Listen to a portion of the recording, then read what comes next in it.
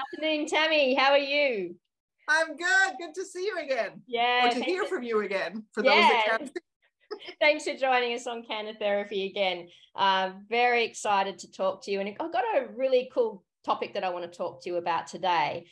Because what I do is I really see you someone who's really, you really know your stuff and how you present your stuff and the depth of your understanding about the horse's body and practice and evidence and all those types of things.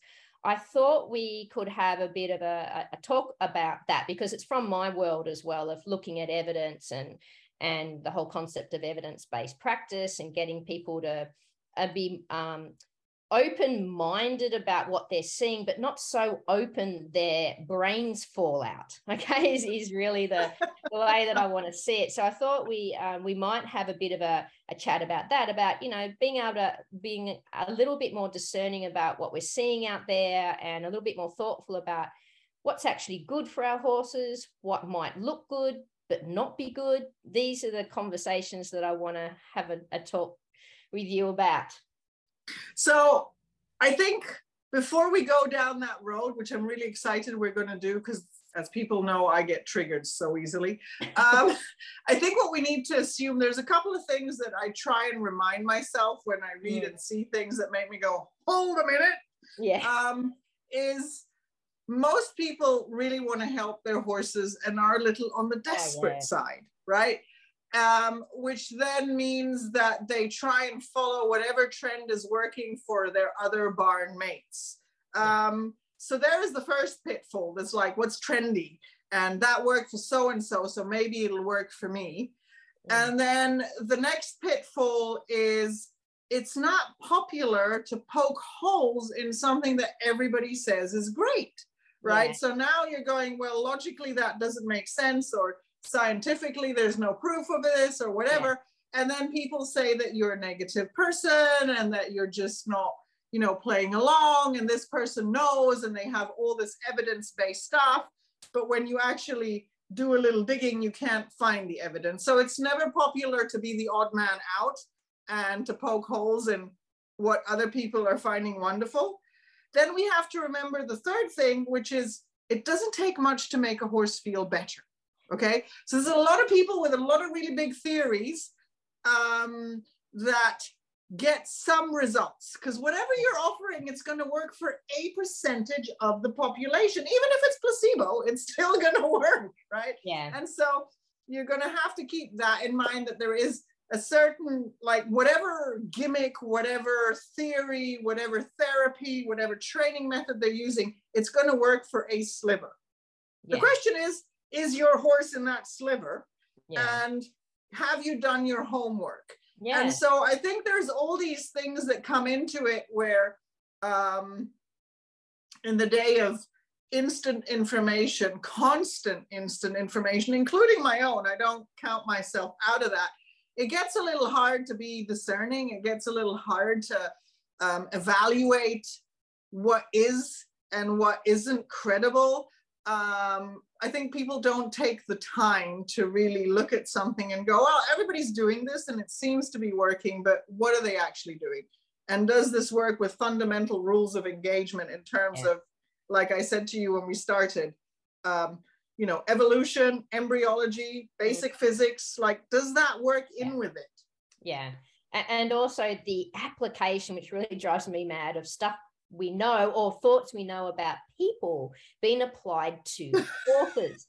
That drives me complete mad, especially things in terms of more social aspects of behavior and well, we can't prove any of it. No, even if prove any of it. We can't prove any of it because we can't talk to them. Nobody's ever wired up a horse to an MRI machine and taken sections while it's being stimulated, because that's a train wreck waiting to be happened. Yes, yes.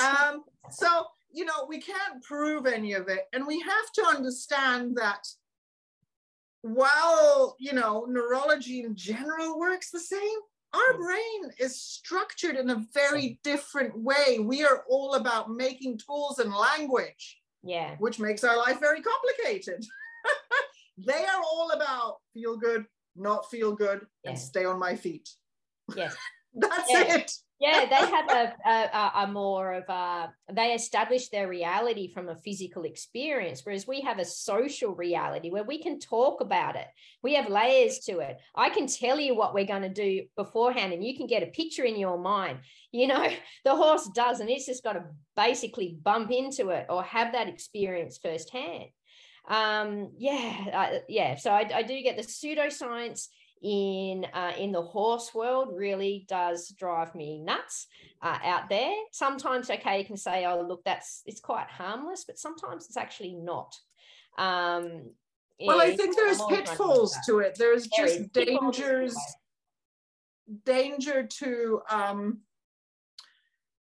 to what we are teaching people, what we are teaching the horse, and how we're bringing it all together. Yeah. And you know, I have a lot of friends that are more on the woo side of the world, and I have a lot of friends that are more on the science side of the world.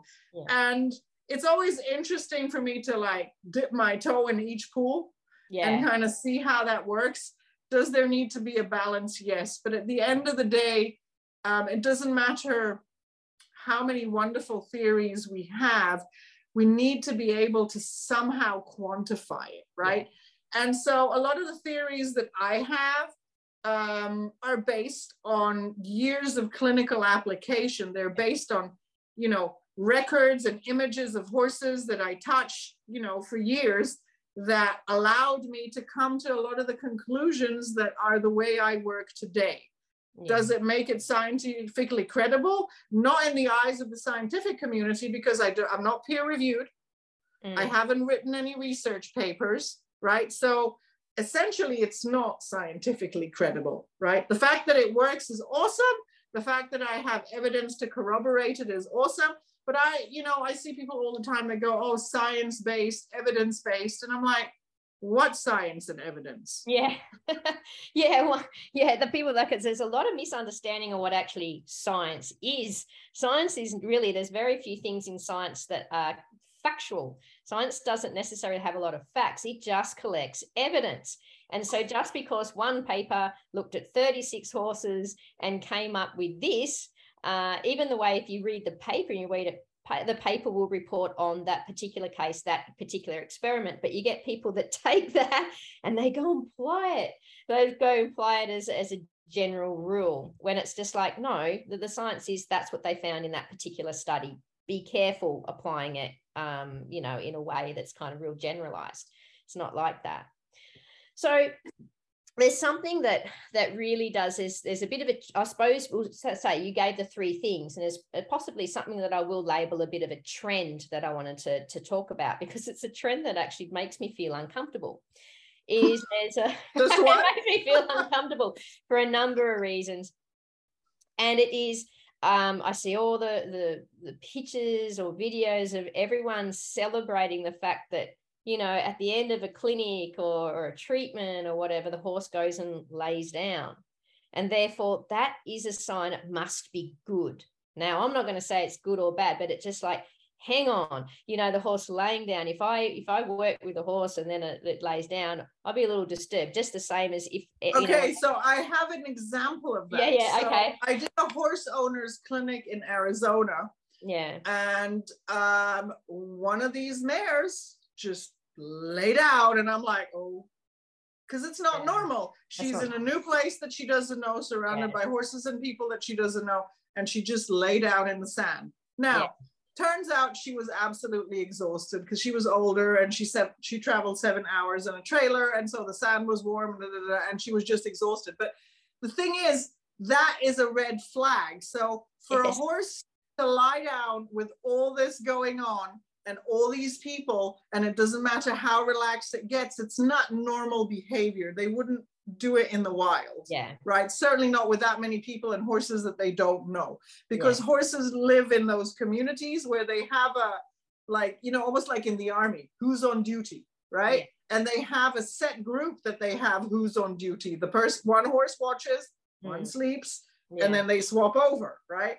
And so that's not normal. In the same clinic, I had a different mare who had colic surgery, and her belly was itchy from the scar. You know how scars can sometimes have that constant nociception where you're like, just itch it.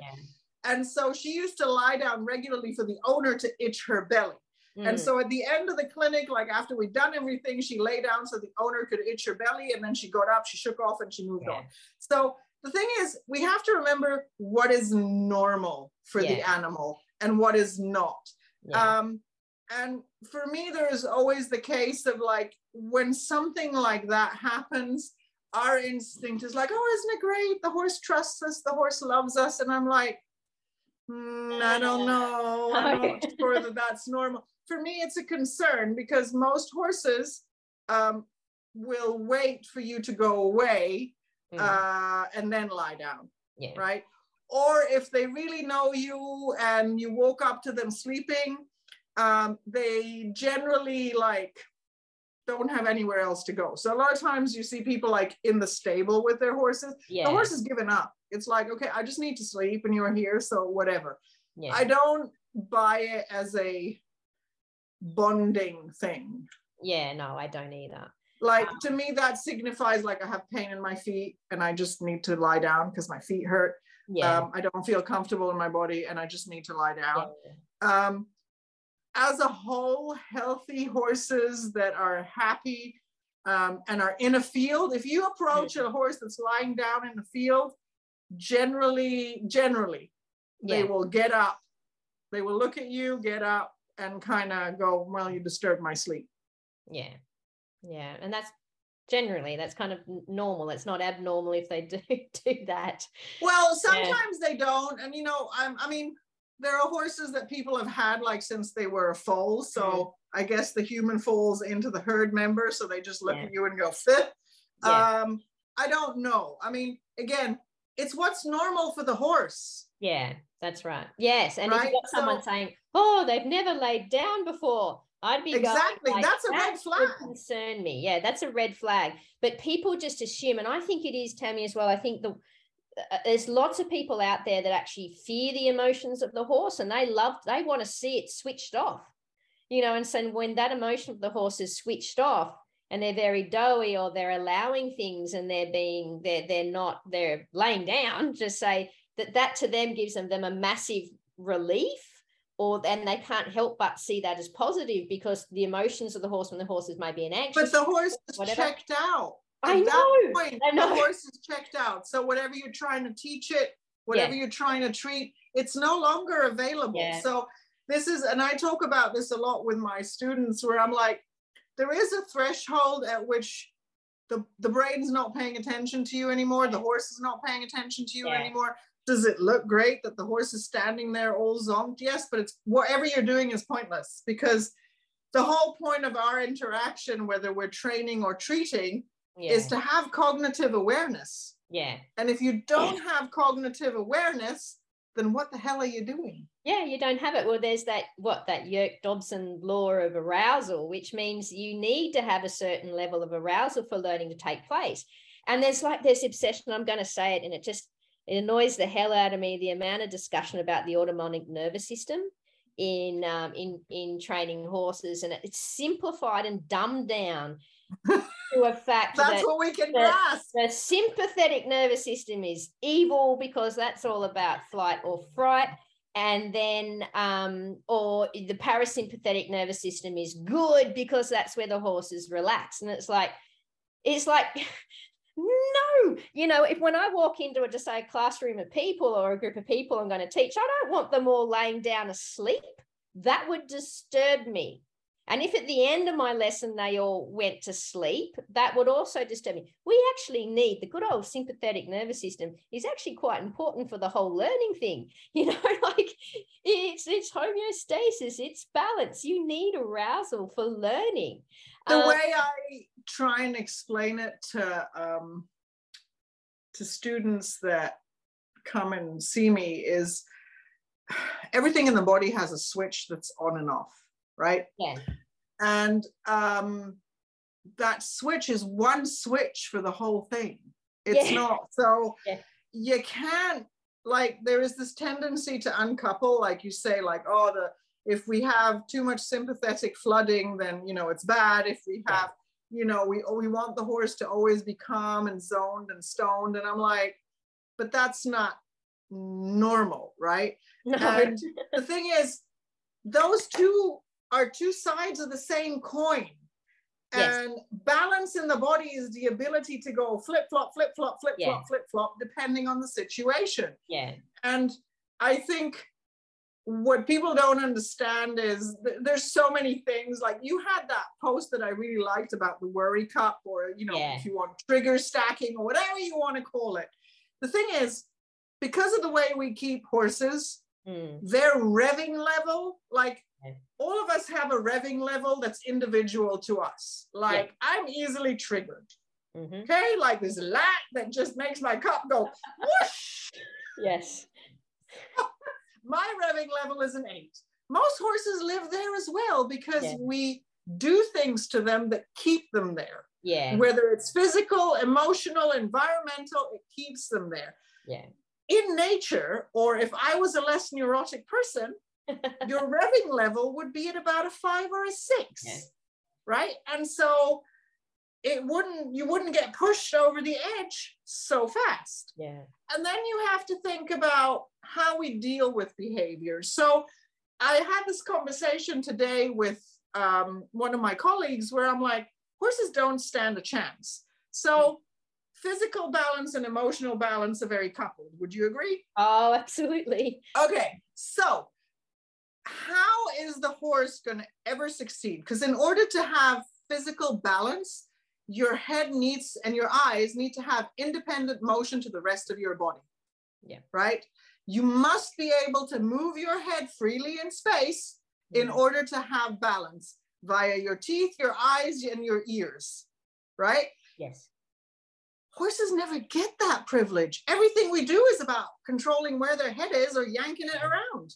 Yeah. So how are they ever going to be able to attain any emotional balance when we control their physical balance by actively interfering with it? We do their teeth, we do their feet, we yank on their head, we do all this stuff to that sensory input, and then we want them to be balanced and run around like a ballerina and do pirouettes. And be relaxed. And be relaxed. Yeah. How is that going to work? Well, that's damn hard. And you look out there at the horses out there, and they really are marvelous, really, with what they put up. They succeed in spite of us. That's right. They're incredible, stoic and resilient and suffering, all mixed in.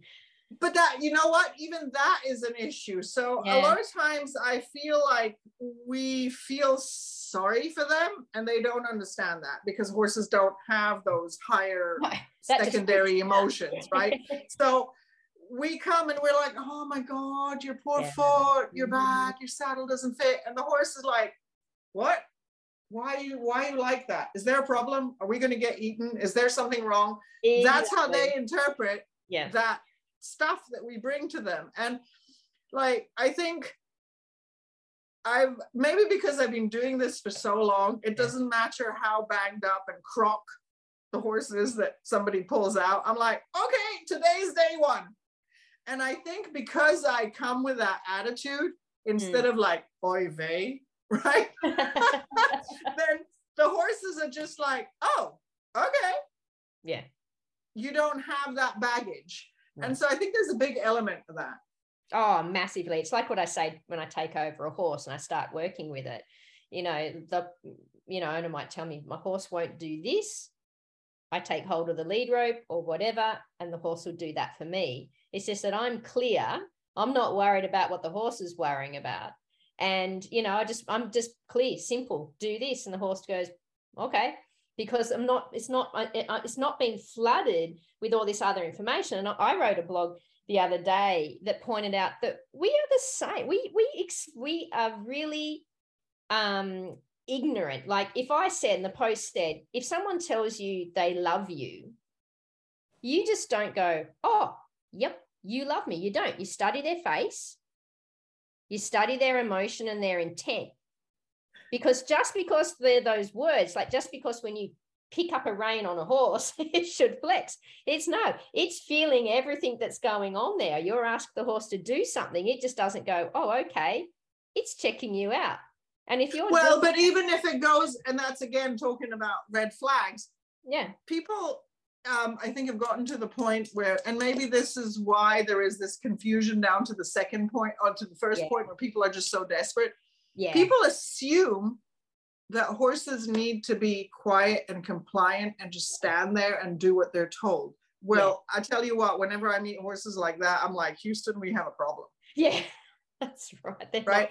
So one of the ladies that is, I work a lot with Epona Mind, and Monique has a barn full of horses. She's always like, why don't you have clinics here? And I'm like, because your horses are too opinionated and they're all 19 hands. So, you know, if somebody's trying to learn, it's not going to work out.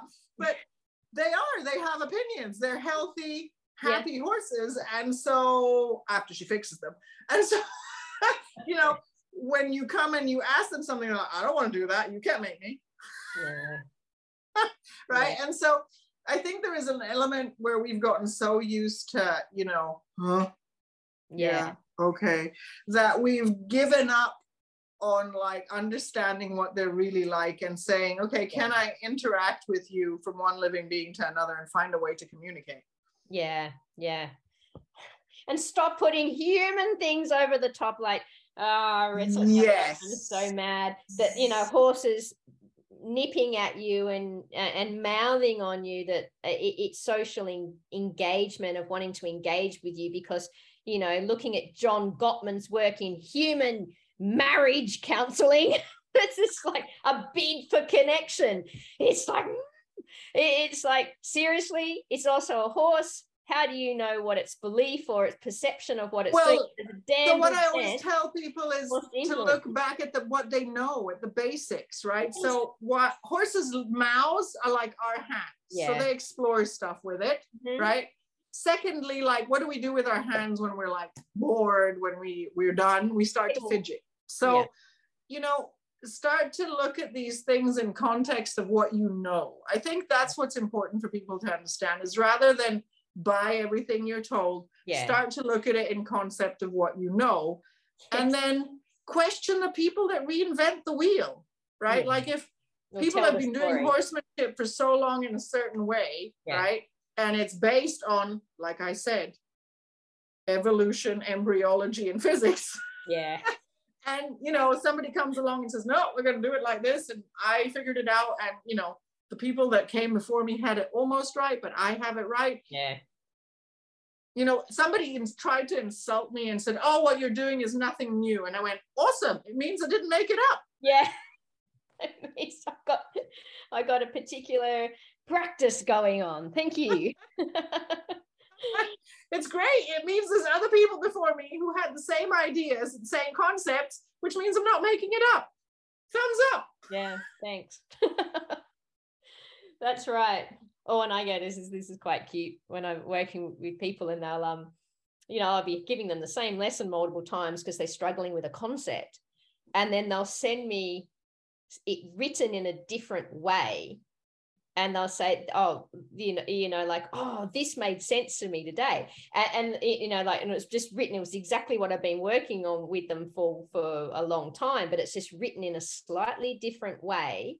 And they're going, see, well, this makes sense. And it's just a different way of saying the same thing. You know, one of the things I think you learn when you teach is how many ways they are to learn. Yes. Right. Oh, yeah. So I think in pictures, I'm a very visual learner because I can't spell and I just don't have any punctuate. Words are not a thing for me. Pictures are, and tactile stuff is. So that's how I learn. And it's really interesting, like when you teach, there are different ways to say the same thing.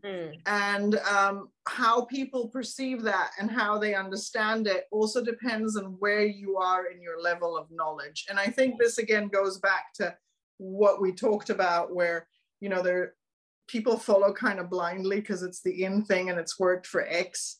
That, you know, what you take away from what you're being told depends on the level of your knowledge in that subject. So when I first learned cranial sacral therapy, I used to go to the classes and sit there like, you know, jaw hanging, eyes like this going, she's talking Chinese.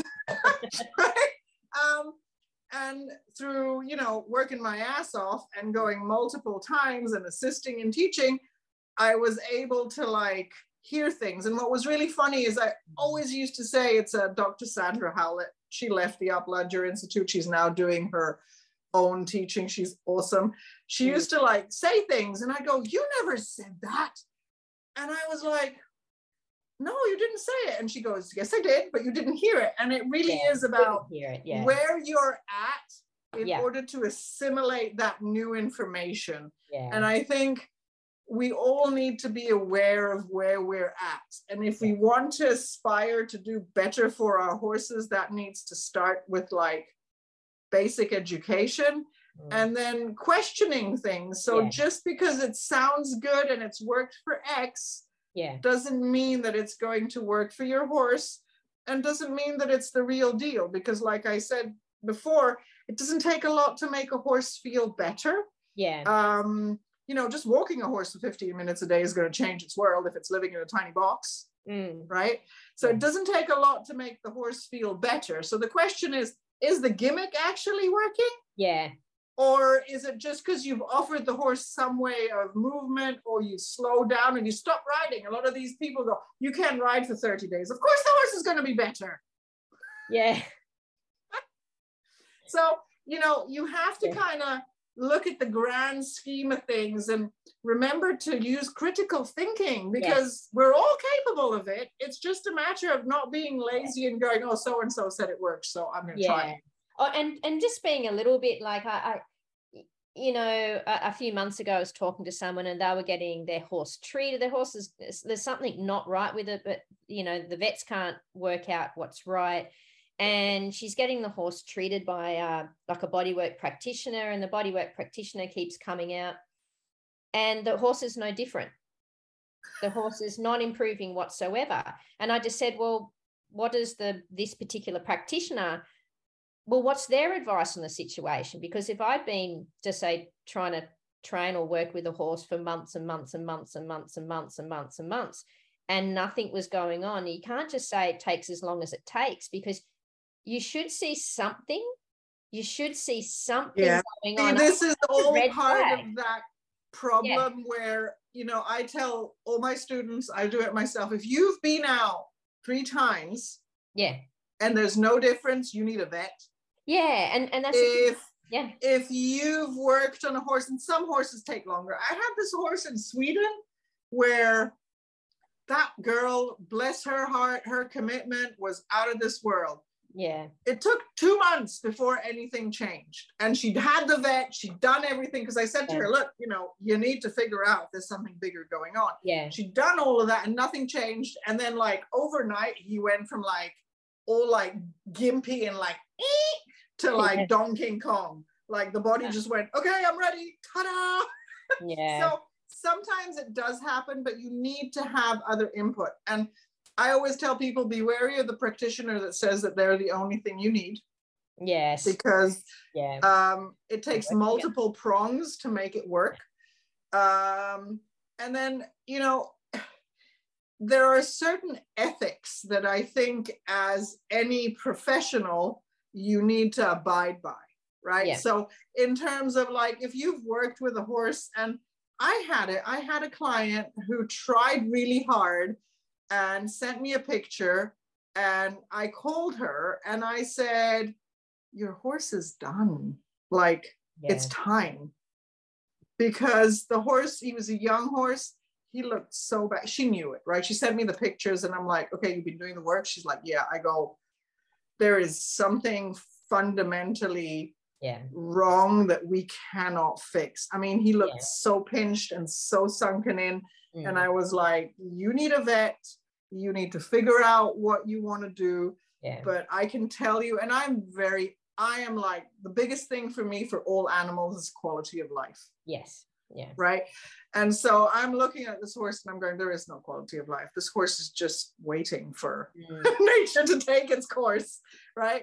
And so she did. She, you know, gave him a lovely last day and sent him over the rainbow. And it was the best thing, because she had tried, you know, she had tried. She had multiple therapists, multiple vets. She had done everything under the sun. And sometimes we just can't help them, but we need to be cognizant of that. And that's part of what we were talking about, that we bring that kind of human thing. They don't want to survive at any rate. There's no dignity in it. Yeah. They wouldn't do it in the wild. They wouldn't survive in the wild because the herd would move on. They'd be a liability.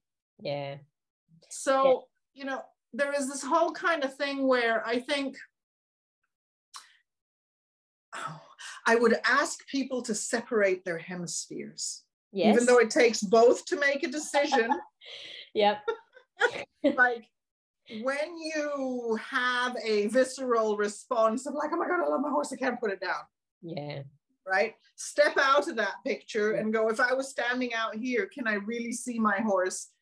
Do they really have a quality of life? Just because they're eating and standing there doesn't mean they have a quality of life. Yeah. Because the body is going to keep doing what it needs to do for as long as it's breathing and the heart is beating.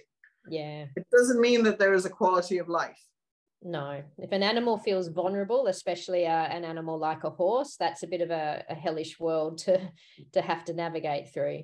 Feeling like you can't move or function, that's really disturbing. And so you might have a standing eating creature there, but it's probably not really there anymore. Well, it's also the thing of, you know, I have these conversations sometimes with clients because I think like 2 years ago, I think just before COVID, there's a whole bunch of horses that got put down that were regular clients. And I'm like, you know, there comes a point where you don't want it to be an emergency and the end is the same. So why remember them as some slowly dying, withering thing that you've kept alive through sheer force of will, instead of letting them have a little dignity and not suffer? Because the end is going to be the same. Yeah, as I say to people when they're very worried about, you know, wanting to rescue horses or this is going on or the horse is in a bad way or difficult, there's worse things that can happen to a horse besides being put down. And it's suffering. Absolutely. It's letting them suffer away in some paddock somewhere where it's crippled or starving or whatever. There's worse things can happen to a horse besides a dignified death. But that's how people get to what we started when we talked about, where they're willing to try anything and buy into anything because they want to find the last ditch thing that might save the horse. And it's out of love. It's, you know, but sometimes you can love a thing to death. Yeah, absolutely. You can love it or love it beyond what's actually ethical, you know, that's actually when it's more about you than them. Well, and that's where this kind of education comes in terms of choosing what you believe from what is being put out in the world. Is you always have to go with your gut, but at some point you have to check in with reality and kind of look at the ugly facts in the clean light of day. Yeah. That's so true. Hey, Tammy, I just remembered I've actually got a red flag case for you that I had a couple of weeks ago that I just identified because it might have something to do with your craniosacral knowledge. So I was working with a 12-year-old thoroughbred mare used in a riding school, right? And with lots of riding school horses, they get a bit of a head flick that you could probably label as like, you know, head flicking or head tossing syndrome, but you could see there was a pattern to it. Whenever a face was touched or whatever, she'd flick. So, and I was just, how I do a test to see whether it's behavioral or something else is that I'll just try to target it with a very small consequence to see if I can slow it down. So every time this, and on it, the flicking was a bit extreme because you go to put a halter on her and she could flick her head up quite savagely, right? Anyway, so I got her, and every time she flicked her head, I just gently flexed her a little bit to the side and then just left her. And every time she flicked, I just flexed her. And what I get to see is when I do that with horses that are doing it, if it's something they can't stop, it won't stop. But if there's something when I can draw attention to it for the horse, that they start associate when I do this with a minor consequence, and I see a reduction in it, I can see this might be possibly a learned thing. Anyway, I was going along and her head flicking was going very small, like it would become a very small movement and going. And all I was doing was just gently flexing her, just doing a small flex to the side. That was it. Anyway, then this really weird thing happened. A big bolus amount of saliva came out of her mouth. Okay, so I was going to say to you, the lateral flexion is a cheat, girlfriend. So I'm going to poke holes in all your concepts. Go for it. Go for it. So head flicking, tossing, whatever you want to call it, has multiple things. Multiple causes. Yeah. Generally, up and down is pain, side to side is neurological, right? Okay. That's assuming you have an issue. You can also have trigeminal stuff, which it sounds like.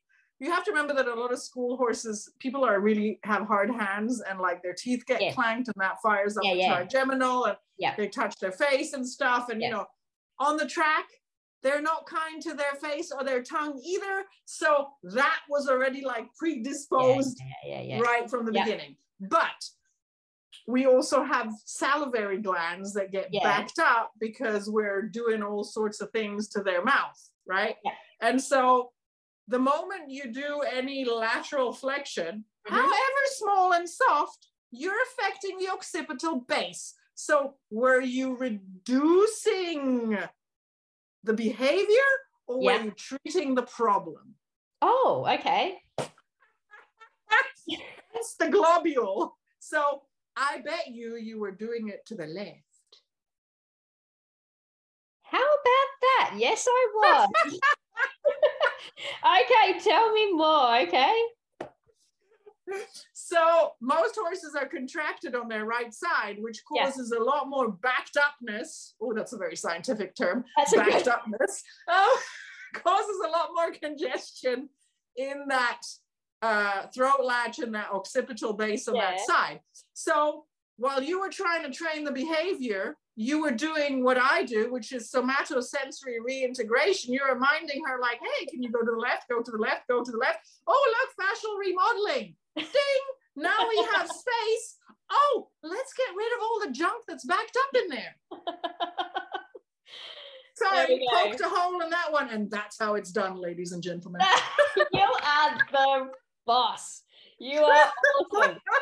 So there I was thinking, I was just trying to see whether I get the horse. I mean, the thing is, but this, you know why I love this conversation? Because it proves that we don't know. So was it that you trained the behavior? Yes. Was it that you actually treated physical components or was it both? Yeah. Because also by doing that, you open the occipital base, which would change the state of the nervous system because all of those lovely ganglions that sit there. And so did you put the horse in a natural state of calmness? So did that come into play? Yeah. The thing is, we don't know. We just theorize. Well, it was just really because it's just like, I just did something there and have to ask Tammy about this, but it was kind of like, I'd never seen, normally when I do, I can tell pretty quick whether it's like I have an impact on it or not. Most horses that you can just see because they don't do it when they're left alone. They right, and that to me is the bigger on their face. Yeah, that they're on their face. So you get to, first of all, I get to see that, but that doesn't mean there isn't some, as you said, I know something's being triggered, right? Something, there is pain. But if I can just do something simple as a simple consequence to see how it changes, right? But then this big bolus amount of saliva came out of them, it was bolus. And it was just like, You probably had a plug because those salivary glands can get backed up. They can get stones in them even and stuff that sometimes have to be surgically removed. Yeah, okay. And so I'm wondering if that, if you think about it, like if you, this is the way I'm going to equate it to you because I'm really like, I have issues, and one of them is that sensation and sound to me is all on the same level. So I can sit somewhere in a restaurant and eventually I have to go because all the volume of everything that I hear everything that happens, what they're doing in the kitchen, what the people in the other table are talking about, what the people that are talking to me are talking about, who dropped stuff, and so eventually it's just sensory overload. Yeah. So think about this. So you know how when you have a new crown in your mouth, like it feels weird and for like a day that's all you can feel. Yes. So imagine the horse had this freaking, I don't know how big it was, in its mouth under its tongue going and then there's somebody pulling on it all the time. Wouldn't you be flicking your head? Yeah, you would. So, Absolutely. but, I love this conversation because it points out so clearly, like, yeah, it's cool. It depends what you do and where your vantage point or your perspective is. Because you thought, oh, I'm changing the behavior. Yeah, but I knew something else had happened. Changing the tissue. Probably, in all reality, we were doing both. Both, yeah. But something definitely happened, and it was just like, I'm gonna ask an expert about this. This was very strange. Because I don't know. the lovely people around me, they're like, oh, that was a magical release. And I could have just gone, yeah, I am goddamn magical. But it was like, that's not normal. I haven't seen that before. Okay, so the trick for that is, I'll tell you, because I've had, over the years that I've been doing this, stuff like that happens all the time, where I have to school my face and go, yeah, that's normal. And then I go, oh my God, what is going on? Then I go home and I'm like in my books, when things go clonk, or I think the first time I did the Rainbow Crunch on this mare, and all her vertebrae, all her spine, everything let go. And it sounded like a string of pearls that you drop on the floor, like one after the other. I was like, wow. Right. And the owner was like, oh my God. I go, yeah, isn't that cool? I went home and I was like, did I break the horse? Did I break the horse? Oh, that's funny. It happens to all of us. I think the key is to acknowledge when you meet something that, and this goes back to this learning thing. When you meet something that is potentially like abnormal, challenges your concept of what should have happened, is investigate it. Don't just go, oh yeah, that's what it is. Yeah, no, it's funny because the universe has put it in front of me again, right? So I had that experience a couple of weekends ago. And then I just had one of my good clients that has just got a new horse, another off the track thoroughbred. And again, she's just been doing some, it's just some groundwork with it. Anyway, it started to salvate as well. And it's just like universe is giving me a lesson in horses salvating. I have and I've just got her to go through the checklist of like investigating the mouth and everything like that, but it actually drools. So after work, it actually drools. See, that's a problem. I would probably check its larynx and pharynx. Maybe they can't swallow and breathe properly. Good point. Good point. And I said, this sounds like something more mechanical. Because a lot of race horses have collapsed tracheas. So your pharyngeal arch. So, that's what those tie back surgeries are. So basically one side collapses. And so what happens is, if they're like, because, exercise creates more saliva, right? And so if you're not able to breathe and swallow safely, then you're going to drool. Yeah. Unless, of course, it's a tooth thing, which, that's an easy fix. Yeah, she's got that. She's got the dentist and stuff coming. But it was just like, what is this universe? It's like, you have to remember, I don't know if they do it in your part of the world, but certainly in America they do it. They tie the horse's tongue down. Yes, no, they do that here as well, that changes so many things and how all that, because again, people don't understand, they get fixated on one thing. So the tongue, the hyoid apparatus, the salivary gland, the teeth, the muscles of mastication, the cranial vault, the TMJ, and the first two vertebrae, they are a functional unit. Yeah. And so when you start messing with one, things go wrong in lots of ways. Yeah, it's a mind-blowing thing, isn't it, really? When you see, that's the thing, when you stop being so fixated by one aspect, or you put professionals, and of course the bit fitter's just going to look at the bit, and the horse trainer is just going to look at the horse's response. You're going to get a therapist come in with a body that's going to look at this, a farrier is going to look at their feet. That when it's all well and good to do that, but you've got to have this, you've got to be able to step back as well and not just get sucked into your silo of things. And that's it, that, as I said to you, that's the post I did today. Like when you zoom out to the really big picture, like big global chunky minimalist picture, and then walk it back in a very detailed, logical way, a lot of these concepts start to fall apart. Right? So a lot of what I teach, I did a lot of trial and error before I came to what works for me, or, you know, what I teach people in terms of something that works for the horse's body.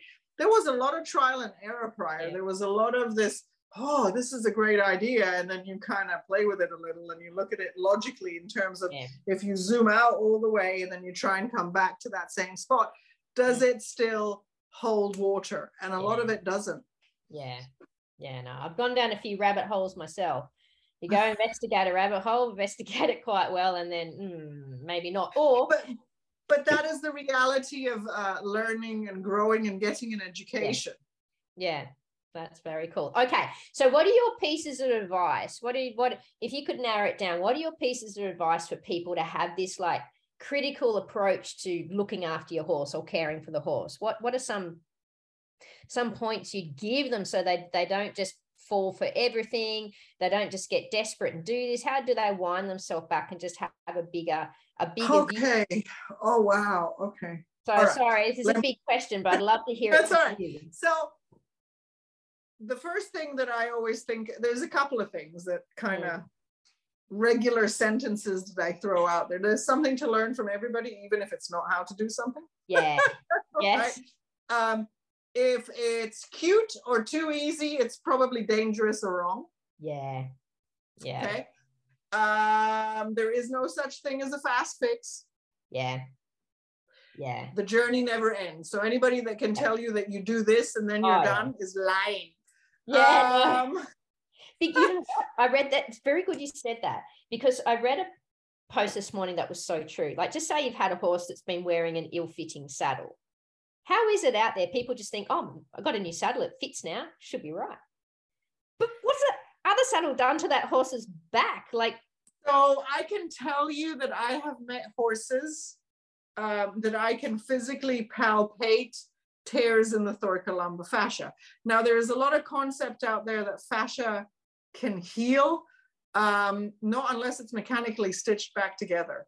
Because especially that thoracolumbar fascia, it's like a drum, it's a hide. And so I have palpated where the saddle has worn in, particularly on the lumbar. You can feel the ragged edges of a scar, like where it's made a divot, like a tear in the fabric. Okay, so there is another can of worms. We are systematically teaching horses to disassociate themselves from their body with everything we do with them. Yeah, wow. Unpick that a little bit for me.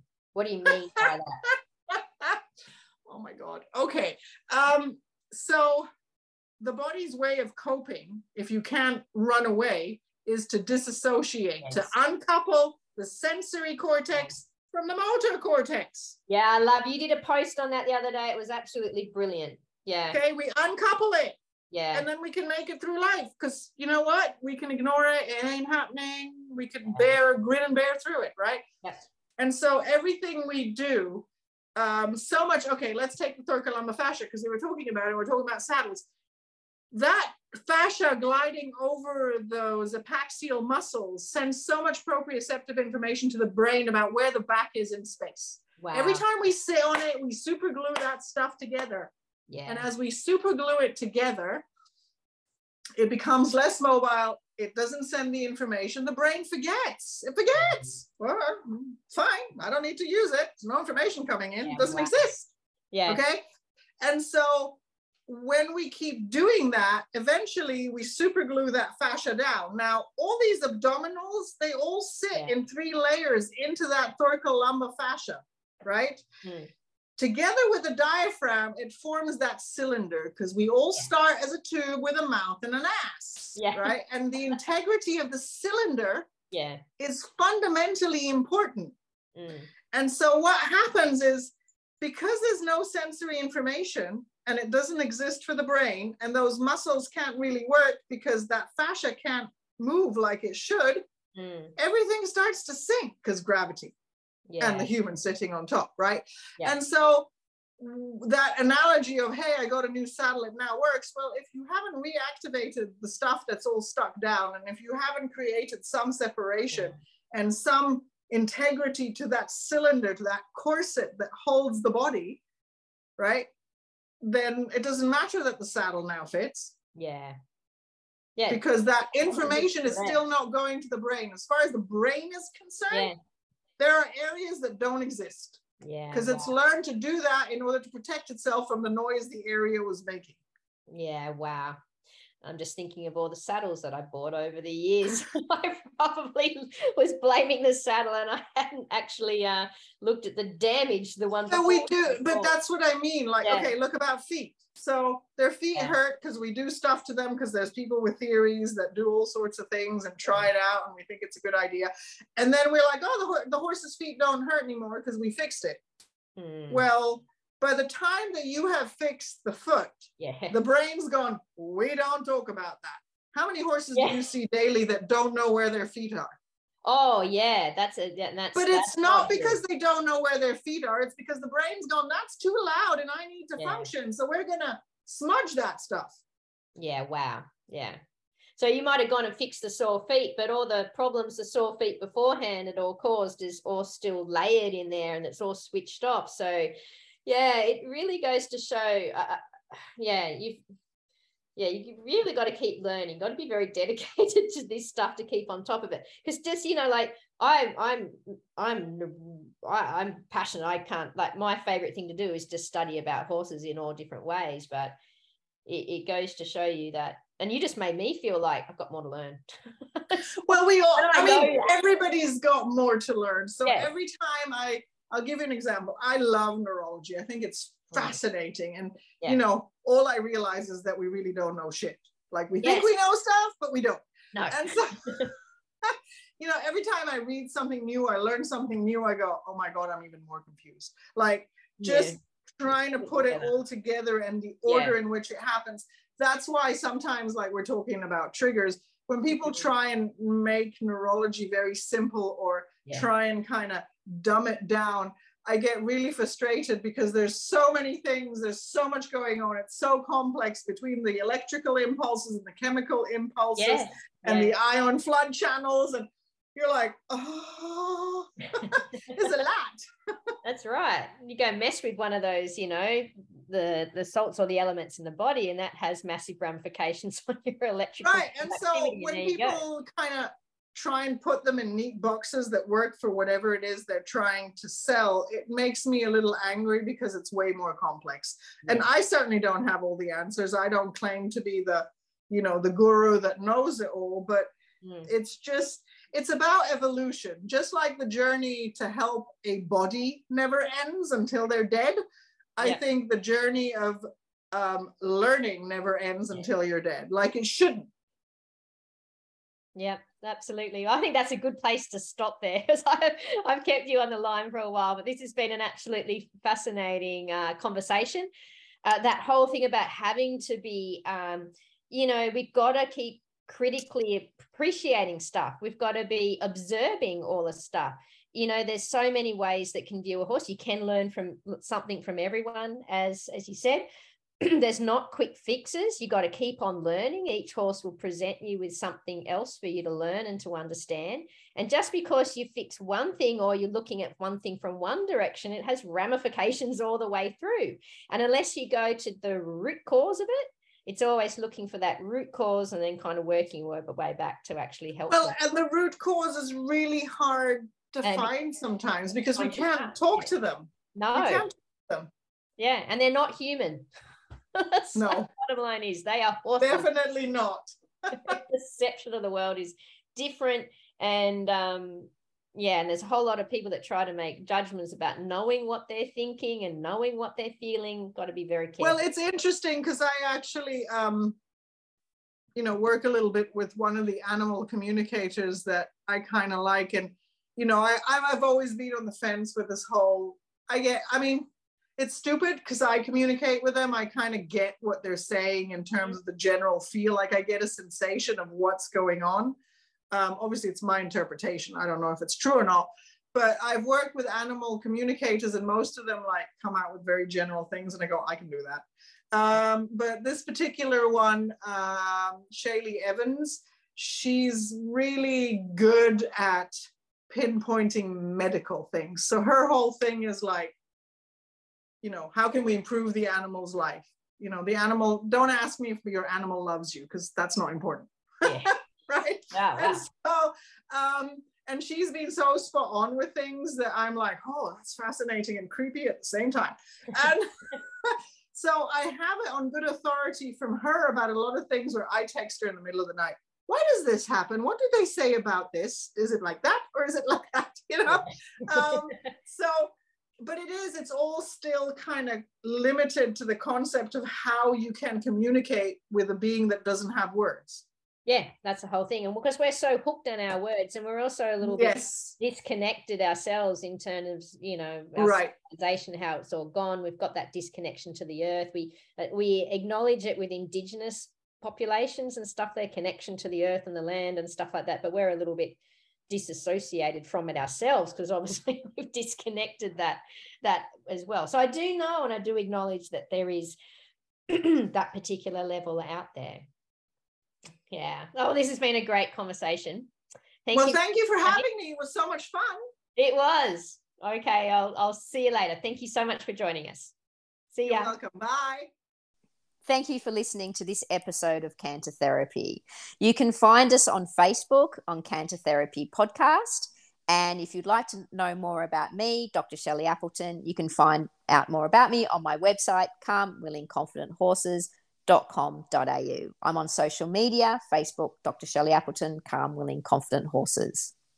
And I'm Kat. You can find me on Facebook at Forenza Park Equine Services or Instagram at Forenza Park. If you would like to leave us a rating where you're listening to this podcast, we'd appreciate it. And we look forward to hearing from you.